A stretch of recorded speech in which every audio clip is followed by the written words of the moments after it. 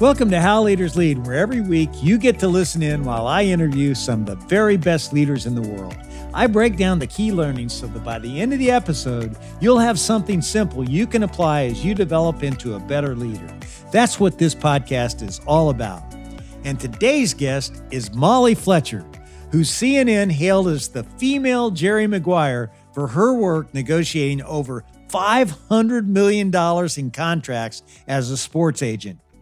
Now, if I were to ask you what you do for a living, my guess is you likely wouldn't respond with, "I'm a negotiator." But when you think about it, you're in negotiations multiple times a day. As you collaborate with your team about a project deadline, as your leadership team debates what the company should focus on, heck, you're negotiating even when you're trying to pick out which restaurant you want to go to. The great leaders I know understand they're constantly negotiating and have learned to navigate these situations extremely well. And you're about to learn negotiation from someone who has done a lot of it. Here's my conversation with my new friend and soon to be yours, Molly Fletcher.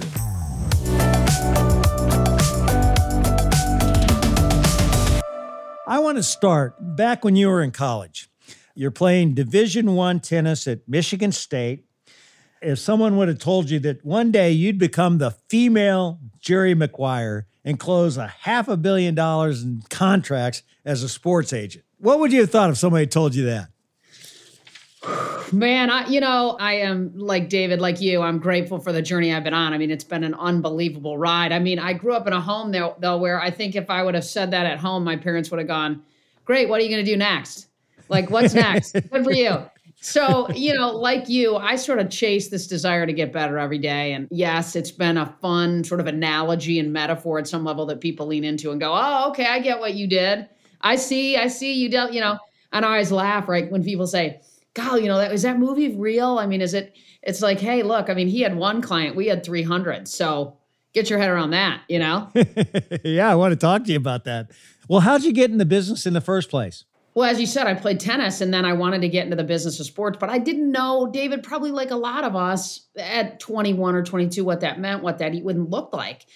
And so I sort of got the courage. I saved some money. I moved from Lansing to Atlanta to try to get a job in sports. And, I tell a story often from the stage when I speak about I negotiated a deal to teach tennis at an apartment complex in exchange for my rent. So that gave me a little bit more bandwidth to go out and get a job in sports where you make nothing out of the gates, right? I think my first job at the Super Bowl host committee, I answered the phones. I made $600 a month.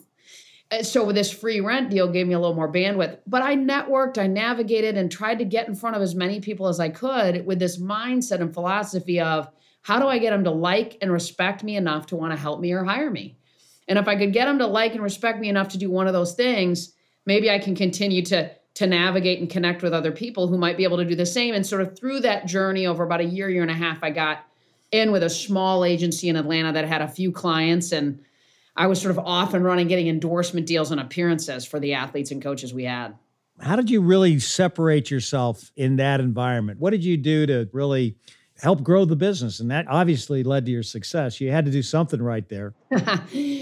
Well, I'm a big fan like you, David, of curiosity. And I think so often in life, we've got to say, what's possible? What if? And, it was a day that I'll still remember. I had just finished driving Lenny Wilkens around during the Olympics. Lenny was the dream team coach and a client, and I was sort of his driver. That was kind of my first little gig. And I would drive him around. Well, when I got back, I thought, how are we going to grow? I mean, how are we going to get more clients? I mean, we have a half a dozen coaches and one baseball player, but how are we going to get more? And I walked into our leader's office and I said, "What's our growth plan?" And he goes, "Well, what do you mean?" And I said, "Well, how are we going to get more clients? Because that's at the core what you want. That's how you make money. That's how you grow the business." And he said, "It's all referrals." He said, "It's been great. Lenny Wilkens referred Chuck Daly and Chuck Daly referred Mike Fratello." And I said, "Well, what if we got more aggressive?" And he goes, "Well, what do you mean?" And I was like, "Well, baseball. I mean, there's a lot of teams here, the Braves and the minor leagues and great college programs." And he said, "Well, how are you going to do that?" And so I said, "Can I just put a business plan together for you to show you how we could start with baseball? I think we could start with baseball and go from there." And I did. And about 2 weeks later, I presented it. He blessed it. And I was kind of off and running. I was down at Georgia Tech leaning on a fence, David, with scouts and coaches with chewing tobacco and bubble gum in their mouth, right? And recruiting guys. It's sort of a fun journey that continued to evolve from there. So you basically changed the business model, moving from referrals into actually going out and recruiting people. Do you remember the first person you brought in that way? Yeah, it was a couple guys. It was a first and a third round guy out of Georgia Tech, two great middle infield guys that I recruited and signed. And then, what happened, David, is like all of us. I mean, those guys percolated through the minor league system, and then they would get to know guys. And then I would go visit them and take them to Applebee's for dinner in their little minor league towns. And I'd try to take such good care of them that they'd want to bring their buddies to dinner. And then I'd get to know their buddies who were other first round picks who maybe weren't happy with their agent. And then I'd kind of bring those guys in. And then we got to a point where we had critical mass and I needed help. And so that's when I started hiring other agents. And then I moved on to other sports like golf and college coaches and just continued to sort of build the other verticals. At the time, you were one of the only female sports agents in the world. You didn't have any women role models you could really look towards. I've written this book called Take Charge of You, How Self-Coaching Can Transform Your Life and Career. If you look back, how did you coach yourself in that, what had to be a man's world?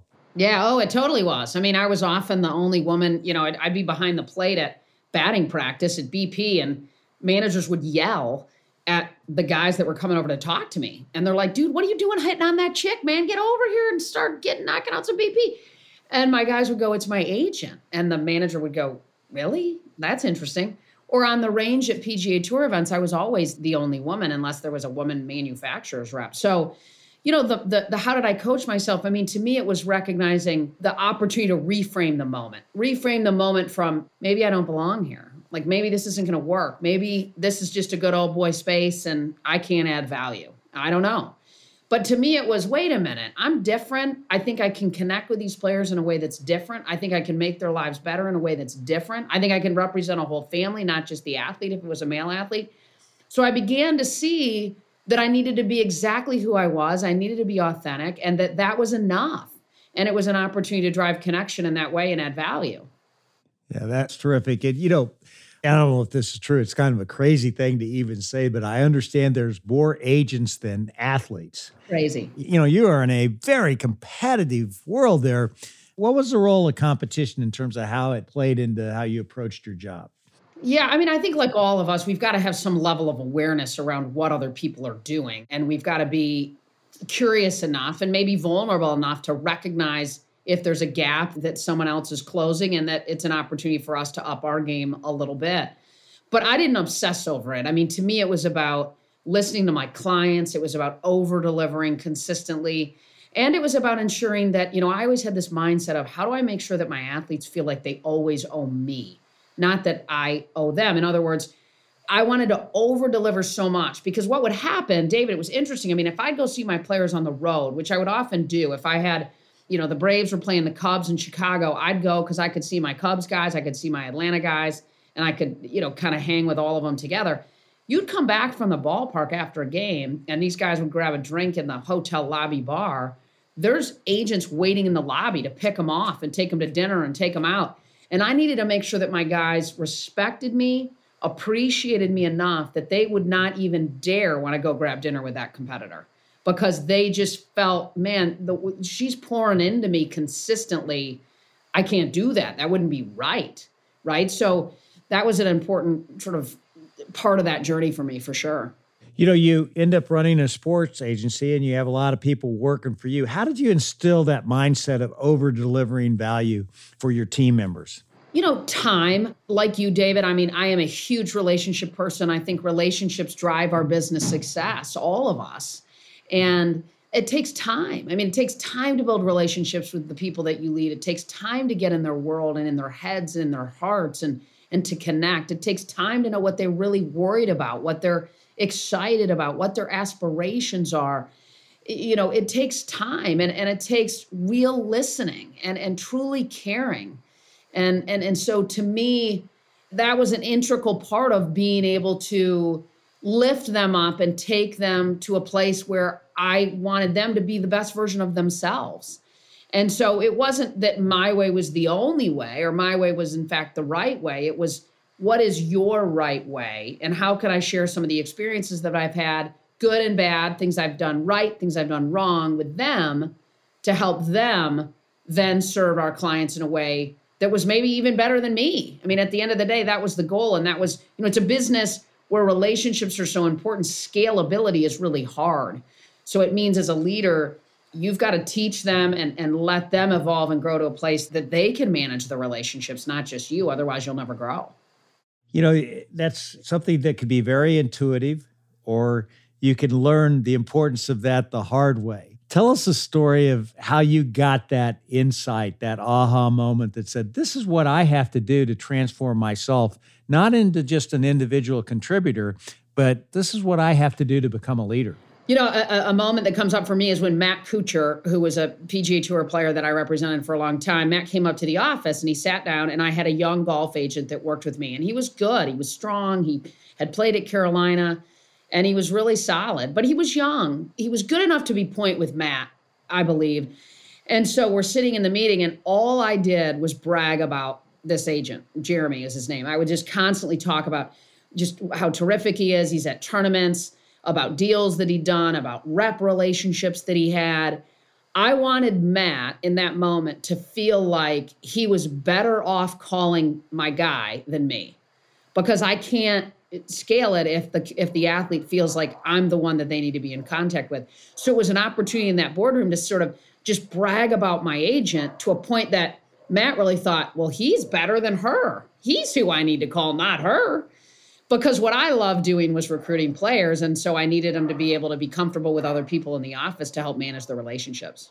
It's really interesting. It becomes so important to celebrate the success of others more than you. And that sounds like you got into that very early on. So you're an agent for over 2 decades, and you represented over 300 clients. How'd you juggle just the competing priorities? You've got all these celebrities. They've all got to want a piece of you. They want your attention. How did you deal with that? I think for all of us in life, right, managing expectations is really important. And early in my career, David, I didn't do a great job of that, right? I wanted to get in it. I wanted to continue to improve. I wanted to sign players. I was probably not as good at it early. But then as I began to recognize the importance of that, and that in fact, when you do that, you set yourself up for a successful relationship with alignment and clarity.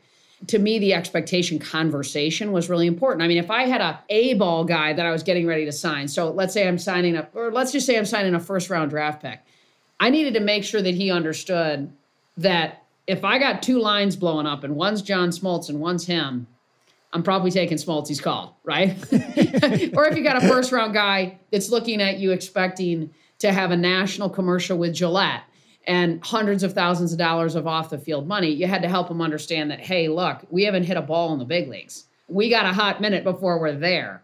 So managing those expectations was really important. But in the agent business, touching your clients consistently is key. And I created really pretty intense systems to ensure that I was touching my clients enough that that connection was there. And one of the things that I did every day, David, was I would stand in my office and I would be each one of my clients for like 2 minutes. I would get in their head and get in their heart, or what are they worried about? What are they excited about? So that I could anticipate gaps in their lives before they'd see them themselves and find ways to add value to drive that deeper connection and to serve them better, which was our role. So you really put process and discipline around what really matters so that you could scale yourself. Exactly. I mean, this is a business where relationships matter so much. And so, I remember a time sitting in my office thinking about one of my players, and I thought, wait, based on the pitching rotation, he's not going to be pitching when he gets to San Diego. He loves to play golf. I'm calling Torrey Pines and getting him on the golf course there and getting him a tee time. And I picked up the phone and I called him, and he was sort of blown away. Well, those things help offset the worry around competition when you're consistently over-delivering, right? And you're anticipating and you're touching them and you're in their world. I mean, at the end of the day, you got to be in their world. And I think that goes for the people that we lead too. Molly, tell me about the culture of your agency, because it is a very, at least on the surface, it looks like an extremely competitive industry. And being in that competitive world, that can come with a dark side too if you're not careful. So What were the things that you really tried to make sure that everybody knew this is the way how we do business? To me, transparency is really important. And I think oftentimes as leaders, it's scary, right? It's scary to lean into that. But to me, that's when you can build really powerful connections, really powerful relations, and really powerful teams. And I think, at some level too, as a leader, we've got to recognize that the way in which our employees are compensated play into the level of teamwork that occurs, right? And so sometimes when I hear leaders talk about how people aren't supporting each other, people aren't pulling in other people on the team to help them on deals, well, how are they compensated? Because at the end of the day, that probably is a bit of a deterrent or enticing them to pull people in that can help make the relationship with the client or serve the customer even better.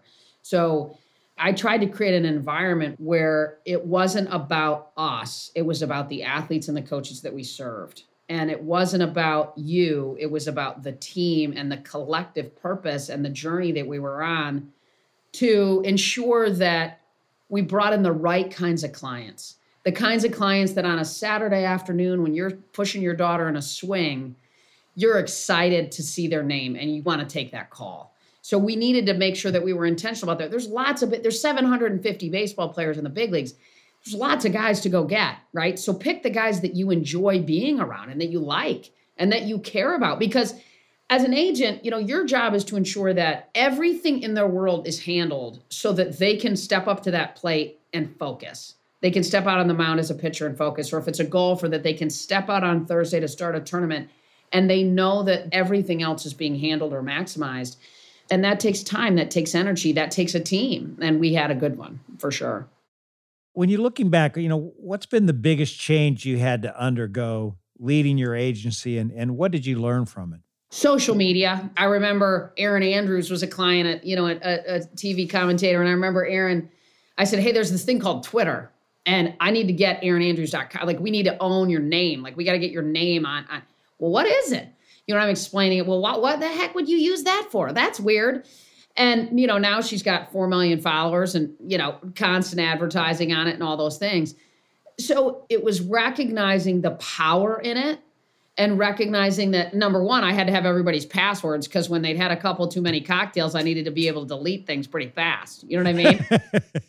But that was probably one of the biggest changes that navigated. Now, the thing I loved about it was I felt like it gave good people an opportunity to rise to the top. I felt like it gave authentic people an opportunity for people to see who they really were. And that was really powerful. Ernie Johnson was a client who is the most incredible human being you can imagine. And it was an opportunity for the world to see who EJ really is, which is a remarkable husband, a remarkable man, an incredible father. He's incredible at the work that he does, but he's even a better person. And then for our coaches, college coaches all hate social media, right? Because of their players. And so for coaches, it was an adjustment with them. And it was an opportunity for us to support them, to support their teams, their athletic department, however we could, because social media for coaches is difficult to navigate. You've had a front row seat to athletes who are intentional about peaking at the right moments. What's that process like?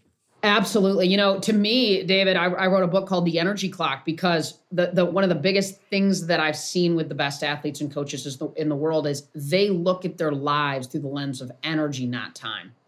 Business people, they'll look at their lives through the lens of time and their schedule, not energy, right? In other words, Tom Brady, he's not obsessed about his calendar. He's obsessed about the kinds of behaviors that align to the performance and the outcomes he wants most.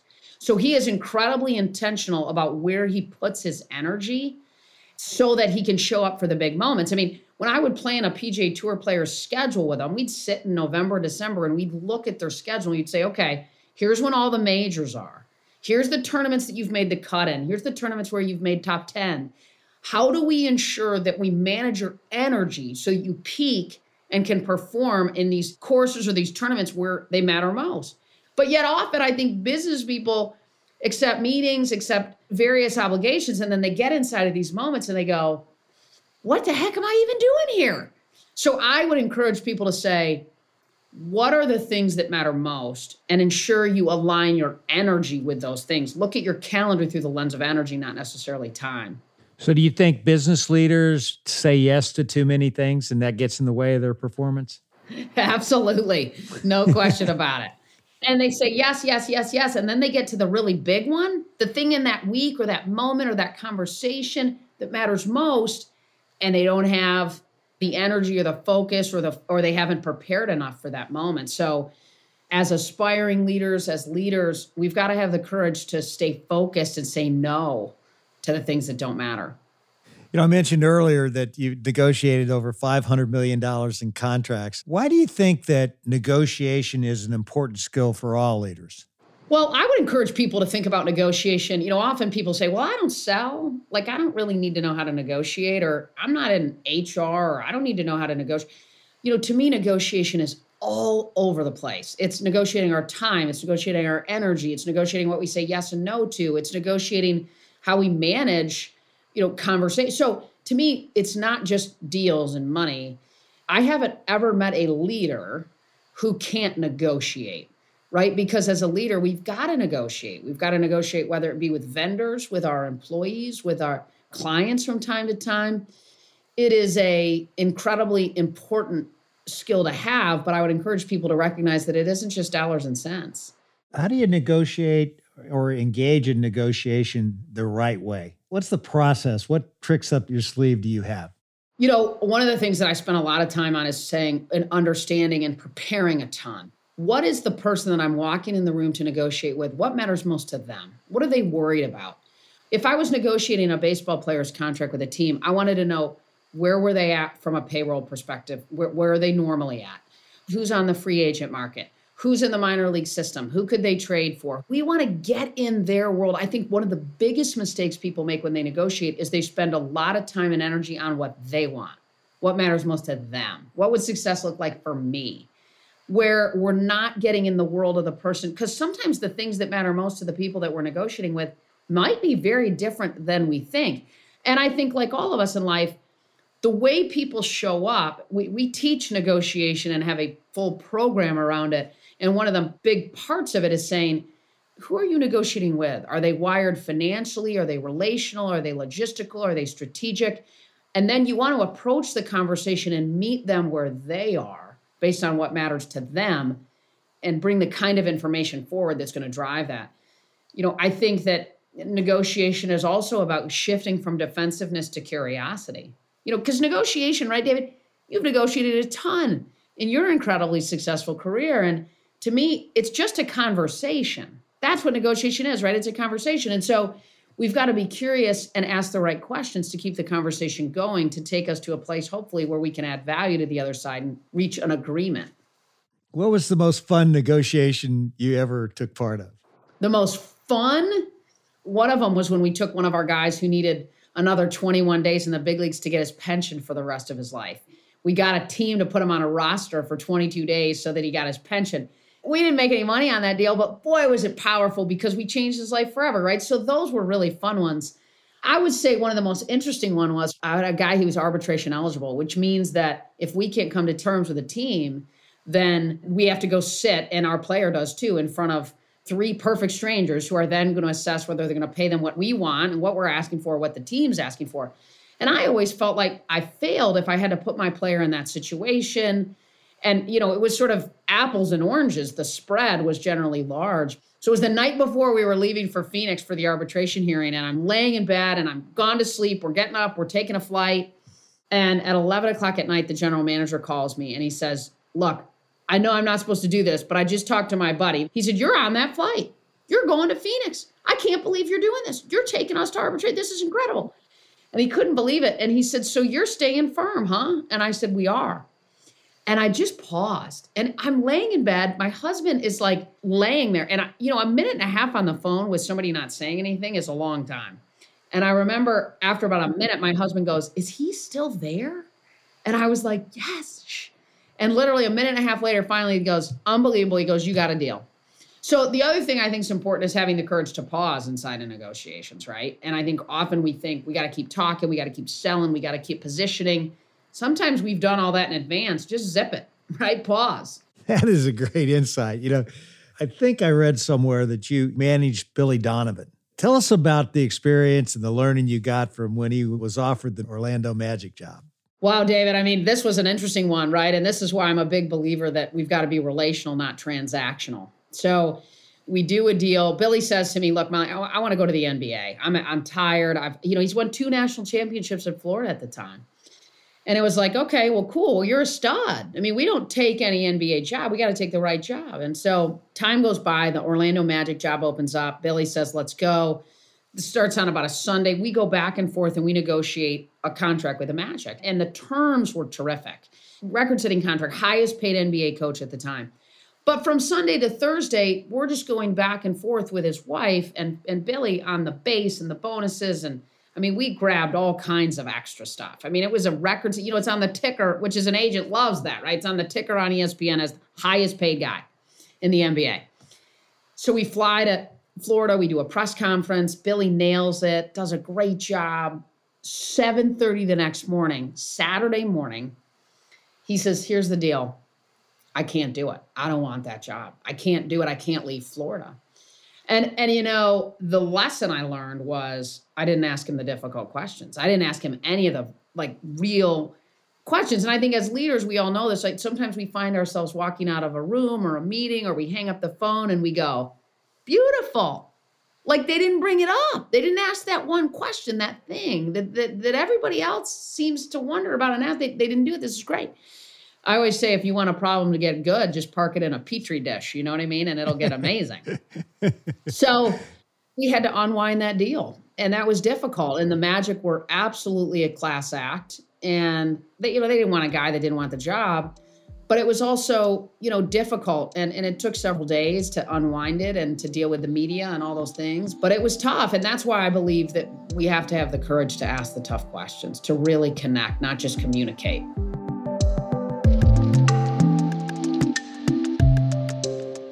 We'll be back with the rest of my conversation with Molly Fletcher in just a moment.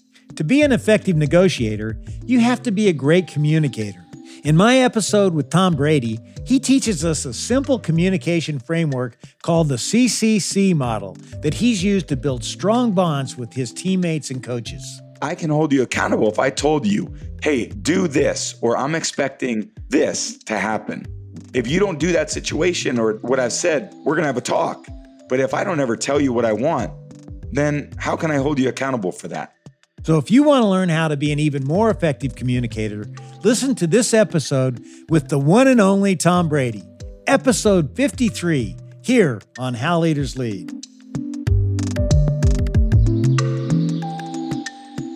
Molly, just getting to know you a little bit here. Very few people I've met that have a stronger leadership presence than you, a command and control presence, a confidence. Was that something that you always had? And how important is just confidence in the negotiation process and the way how you present yourself? Well, you're kind and you're an incredible leader. So that means a lot to hear that from someone like you, truthfully. So thank you for that. But I think confidence doesn't come from our comfort zone, right? In other words, I think confidence comes from getting uncomfortable a lot and strengthening that muscle and seeing ourselves weather through it. And that the person that comes out the other side of maybe tough moments becomes a better leader, becomes a better person that's leading their people that they serve, leading their clients, leading their customers. But it doesn't come from your comfort zone. I think what it requires for us as leaders is to consistently get uncomfortable, navigate through those moments, learn from those moments, and come out the other side a little bit better. And I think that comes from, my parents are incredible people that I learned a lot from. I mean, tennis taught me the power of stepping into change and discomfort. And then the opportunity to work and have a front row seat to peak performance for 20 years, I consistently saw the best athletes and coaches in the world step into discomfort. And they'd come out the other side a little bit stronger, a little bit better. And the byproduct of that is a little bit more confidence in our ability to navigate those moments moving forward. You mentioned your upbringing. Tell us a story from your childhood that really helped form the kind of leader you are today. My dad was a pharmaceutical sales rep, and so he has an incredibly high EQ. He anticipated always really well. He was very relational in his approach. He put in the extra work. So I watched that. And I also, though, I think watched a man who he didn't love what he did. He really didn't, but he did it because that was his job. And back then you worked for 40 years for the same company and you got your retirement and that was that. But it also taught me, I want to love my work. I want to make a difference. I don't want to just get up and go and do for money. I want to make sure that it's something that aligns with my vision and my purpose. So like all of us, we learn good and bad at some level. And so I learned from my dad in a really authentic way, things I wanted and maybe things I didn't want. And then my mom was a school teacher for special needs kids, who is one of the most giving, kind, loving, unselfish human beings I have ever known. I think I learned EQ and sort of sales and some of those things from my dad. And then I learned a lot of leadership and making it about the people that you lead and serve from my mom, who was always grabbing my old winter coats and bringing them to school to the kids that she taught that didn't have a warm coat. And then I learned from my mom, she would, we'd go to the grocery store, David, and she'd have like 15 coupons in her hand, right? And she'd be like, oh, that's on special, we're getting that. And that's on special, we're getting that. And we'd get up to the front of the line and the checkout person would say, well, this is expired. This coupon is expired. And she would work her like there was no other. And that lady would take the coupon. That's where you got it. Yeah. So I watched them not say, they didn't accept no ever. No was just sort of feedback to them. And I believe that too. I think no was just sort of feedback. My parents, I always say, you taught me everything I know. And they're like, well, you took it to another level. And I'm like, no, but I did. I learned so much from them and I still do.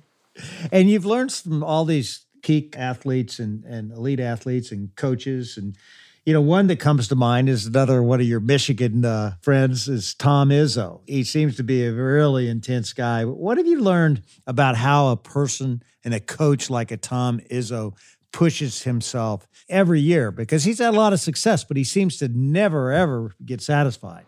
All the best coaches and athletes that I've worked with have this I've never arrived mindset, right? They never really are. They're on a journey to continue to get better. They're not chasing achievement. Rather, they're sort of chasing fulfillment.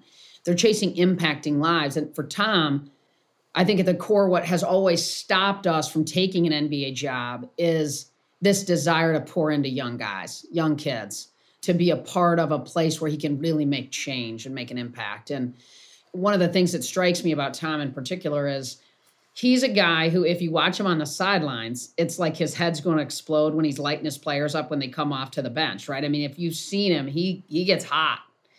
And I remember asking him once, because the other thing that's interesting about Tom is his players love him. They love him. They can't wait when they get drafted into the NBA to write checks back to the program. They can't wait to take a call and go recruit a kid that Tom's trying to sign and get in. They love him. And I remember saying to him once, Tom, man, you go ballistic on your guys and they love you. How in the world do you do that? You hold them so deeply accountable and they love you. It's fascinating. It's fantastic. And so he does this thing, David, it's really cool. He takes his guys at the beginning of every season and he puts them in the film room and he gives them a 3x5 card. And he says, just write on that 3x5 card, what would success look like for you this season? What is it? I want you right now on that card to write everything down. And they write, win a national championship, graduate an All-American, graduate with above a 3.5, win the Big Ten championship, win player of the year. And then he takes all of his guys one by one in his office with their 3x5 card. And he said, okay, tell me what's on your list. And they say, well, I want to graduate with above a 3.5. And Tom goes, okay, cool. So as your coach, what would my role in helping you do that be? Because I want to help you do that. That's one of your goals. And they say, well, what do you mean, coach? Well, if I get a call that you're skipping class from a professor, most people that graduate with above a 3.5 go to class. So would you want me to hold you accountable?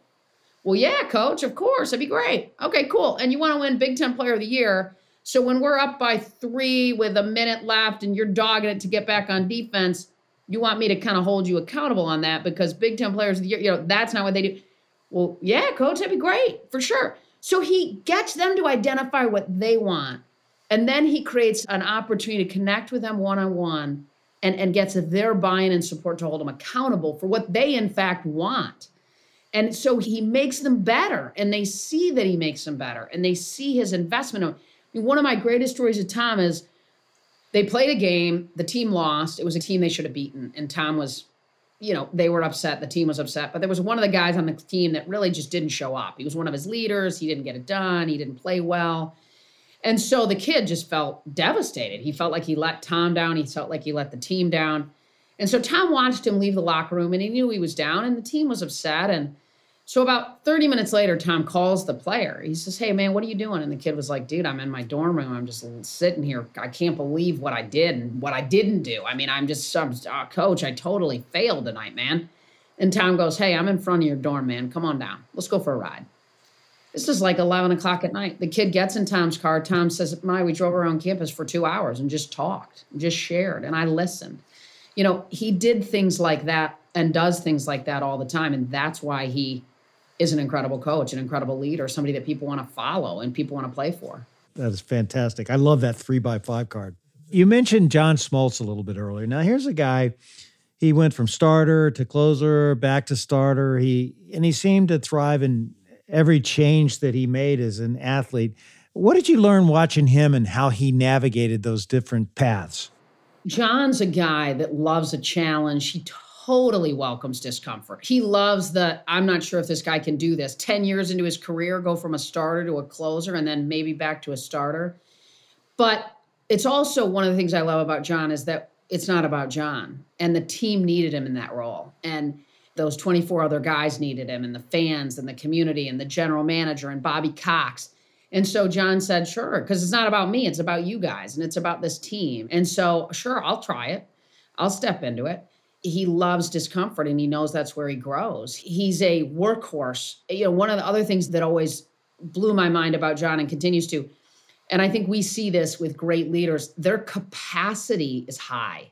In other words, John would call me on this way to the ballpark, and I would hear all the things going on in his life, with his family, with his kids, with his parents, all these things coming at him from left and right constantly.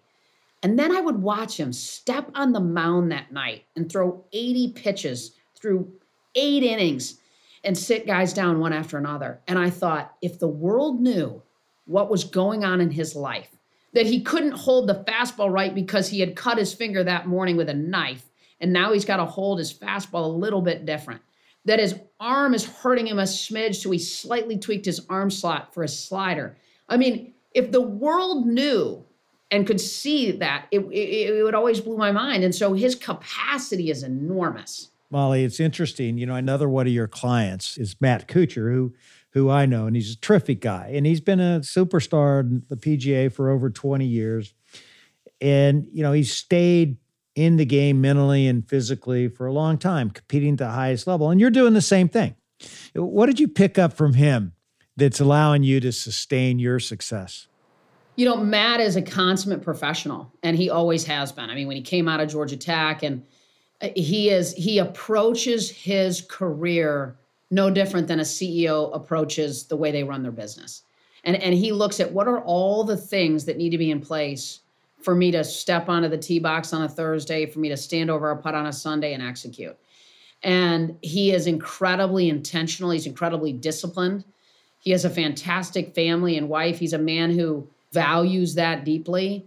But he has sustained success, I would say, in part because of his discipline and his professional approach to his career.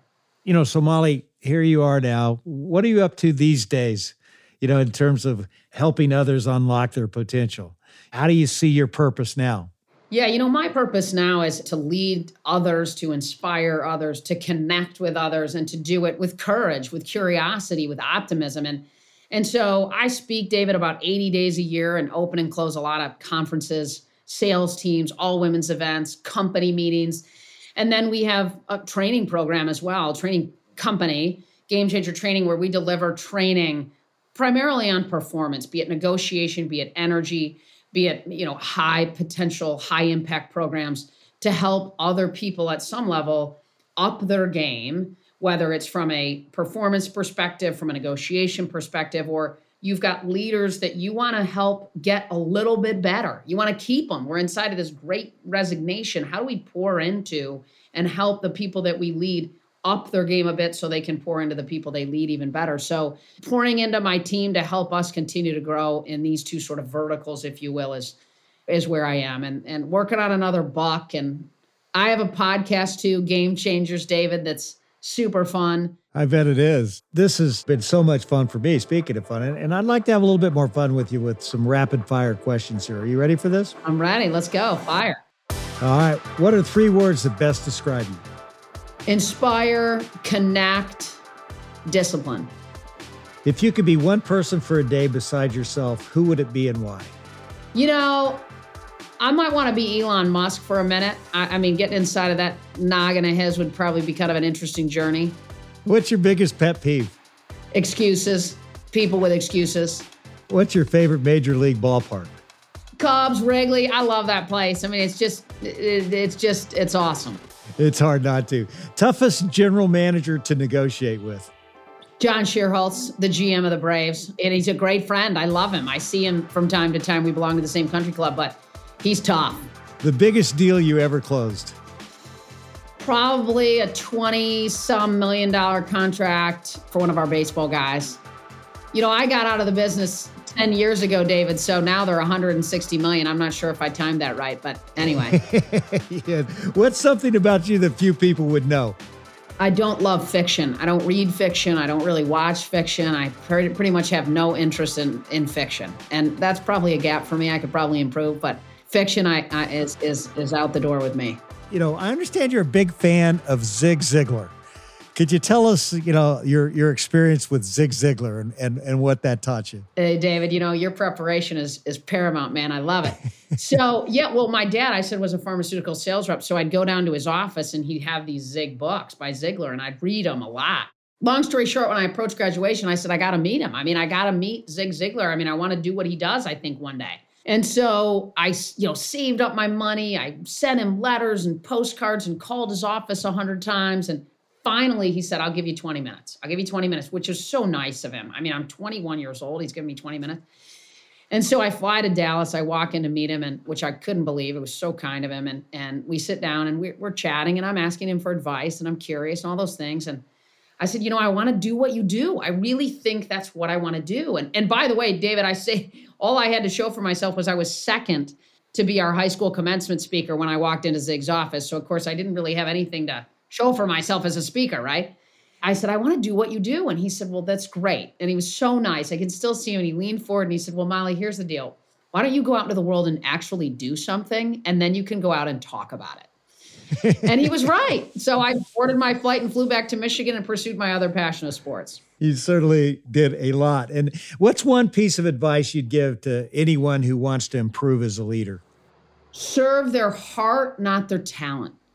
In other words, pour into their heart, not because of what they can do for you, but because of who they are. And Molly, it's obvious you picked up something from all these leaders and you're making it happen in your own career and have for a long time. And I want to congratulate you on your success. And I can't wait to read your next book. What's the title? Do you have a working title or do you have the title? Is it, can you give us a little preview? We don't yet, man. We don't. So I don't want to throw something out that isn't going to stick. You know how that title game works with books, but I hope it's our best one yet. Thank you so much. I appreciate it, Molly. Thanks for being on this show. Absolutely, David. It's an honor. Thanks for having me.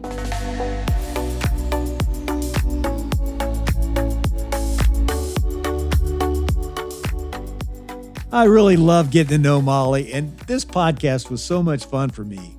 Molly has some incredible stories that I hope inspired you on your journey to become a better leader. And now it's time for my favorite part of these episodes, where I give you a little coaching. This week, as a part of your weekly personal development plan, here's what I want you to do. The next time you find yourself in the midst of a negotiation, say less. It's so tempting to fill any open space with words, isn't it? I only paused for like 3 seconds just now, and you probably thought it felt like an eternity. Let me tell you something. I sure did. But what if you learned to use silence as a weapon? Because silence and pausing can be one of the greatest weapons you can ever use. As you heard in my conversation with Molly, it's a tactic that worked for her. And I know that if you start using silence properly, it will help you in your negotiations too. So do you want to know how leaders lead? What we learned today is that great leaders have learned to be effective negotiators. Thanks again for tuning in to another episode of How Leaders Lead, where every Thursday you get to listen in while I interview some of the very best leaders in the world.